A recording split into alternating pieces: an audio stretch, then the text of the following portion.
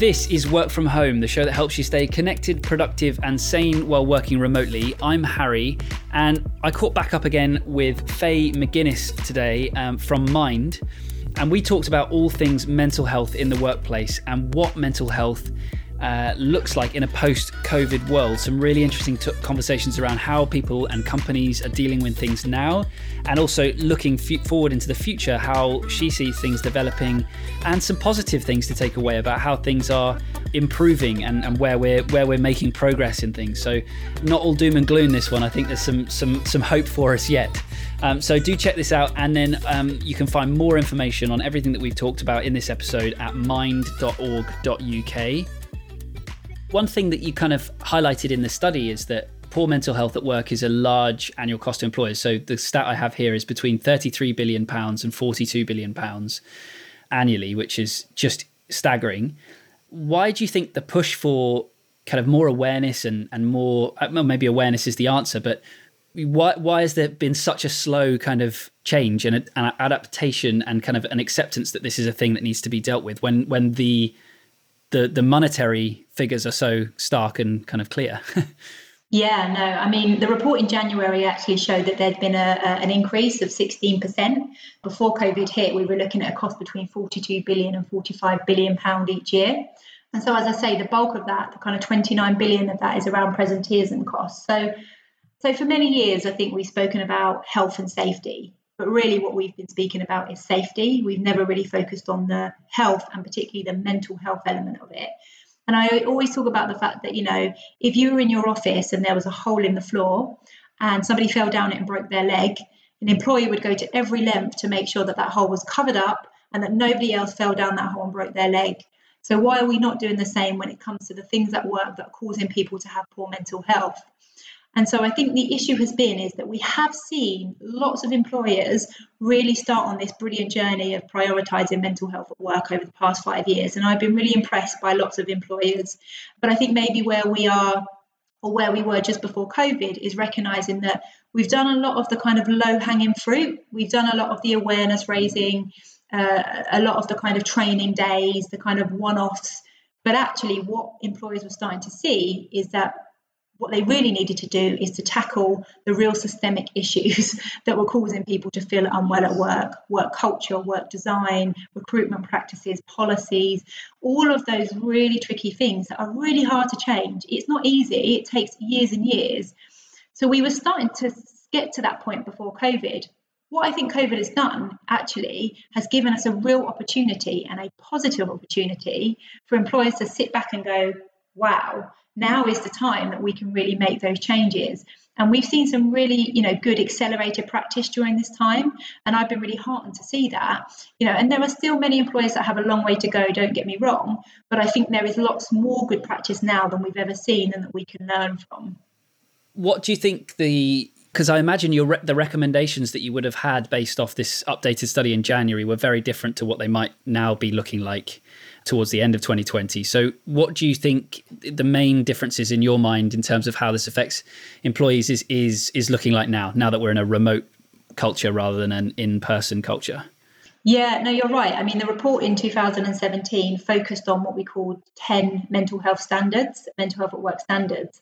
And actually, at the end of last year, we launched something called the Mental Health at Work Commitment, which was an updated version of those standards and moved very much towards the idea that organisations and employers should be focusing on tackling the kind of systemic issues and actually really pulling together a systematic programme of support around this, not just offering ad hoc tick box training and all of that's really important, don't get me wrong, but actually it has to be much bigger than that. So that shift has started to happen. I think that as a result of COVID, I think that we are starting to see more employers say, okay, in terms of those 6 standards in the Mental Health at Work Commitment, how are we doing against them anyway? They're a bit of a test. How are we doing? And actually, how do we need to make them fit for purpose now? So at Mind, we're going to be working with some employers and other partners to kind of think about that mental health at work commitment in a post-COVID world. But absolutely, those kind of standards have changed over time. I think probably what we're going to have to really do is kind of think about how we look at the mental health at work commitment through the kind of digital lens, through the remote lens. There's a whole host of lenses that you can look at that commitment through. And I think we need to recognise that because every business is different and has different needs, it's not going to be one size fits all. But for me, I think there is something really valuable about learning from each other. And I would really like to see more employers kind of speaking to each other, learning from each other, so that actually their employees can really feel comfortable that they are prioritising mental health at this time. Absolutely, yeah. I definitely have had the sense that over the last few years, the sort of stigma, or I'm not sure stigma is even the right word, but sort of discomfort people have with discussing mental health and it being a thing that's even mentioned has definitely been improved. And I feel like actually this current situation is probably accelerating that as well, because everyone's just having to be honest about the fact that they are stressed and they are anxious and they are even our most sort of boisterous, extroverted of people that might be the sort of life and soul of the office are probably realizing that that mental health can be a thing that affects all sorts of people. Not that mental health is only sort of applicable to people that aren't confident or boisterous, but you sort of get my meaning. Yeah, I mean, we all have mental health. Some people have mental health problems, but we all have mental health in the same way we have physical health. And I think you're right. There's been a huge amount of work done to tackle stigma. Mind and Rethink Mental Illness run the Time to Change campaign, which is all about tackling stigma. And we've done lots of work with employers signing up to the Time to Change Employers Pledge, which is all about tackling stigma. So I think we've seen some great strides in terms of tackling that stigma. And I think COVID has given an opportunity for us to ask people actually how they are, and not just kind of once, but twice, 3 times, 4 times. I think what it does do is it does put quite a lot of pressure on managers, and particularly those kind of middle managers who feel this kind of pressure to know what to say or know what to do. So I think that employers have a real responsibility to those managers to say to them, what are you worried about at this current time? What can we do to help you? What training can we give you? What skills can we give you? You don't have to be a mental health practitioner, but you can ask the question, you can listen, and you can signpost. I think we put a lot of pressure on managers to support staff. And I think, that's right. We're managers. We should do that. But we also have to give those managers the right tools. And so, I know that through COVID, we've spoken to, a lot of managers who feel slightly nervous about what this is going to open up.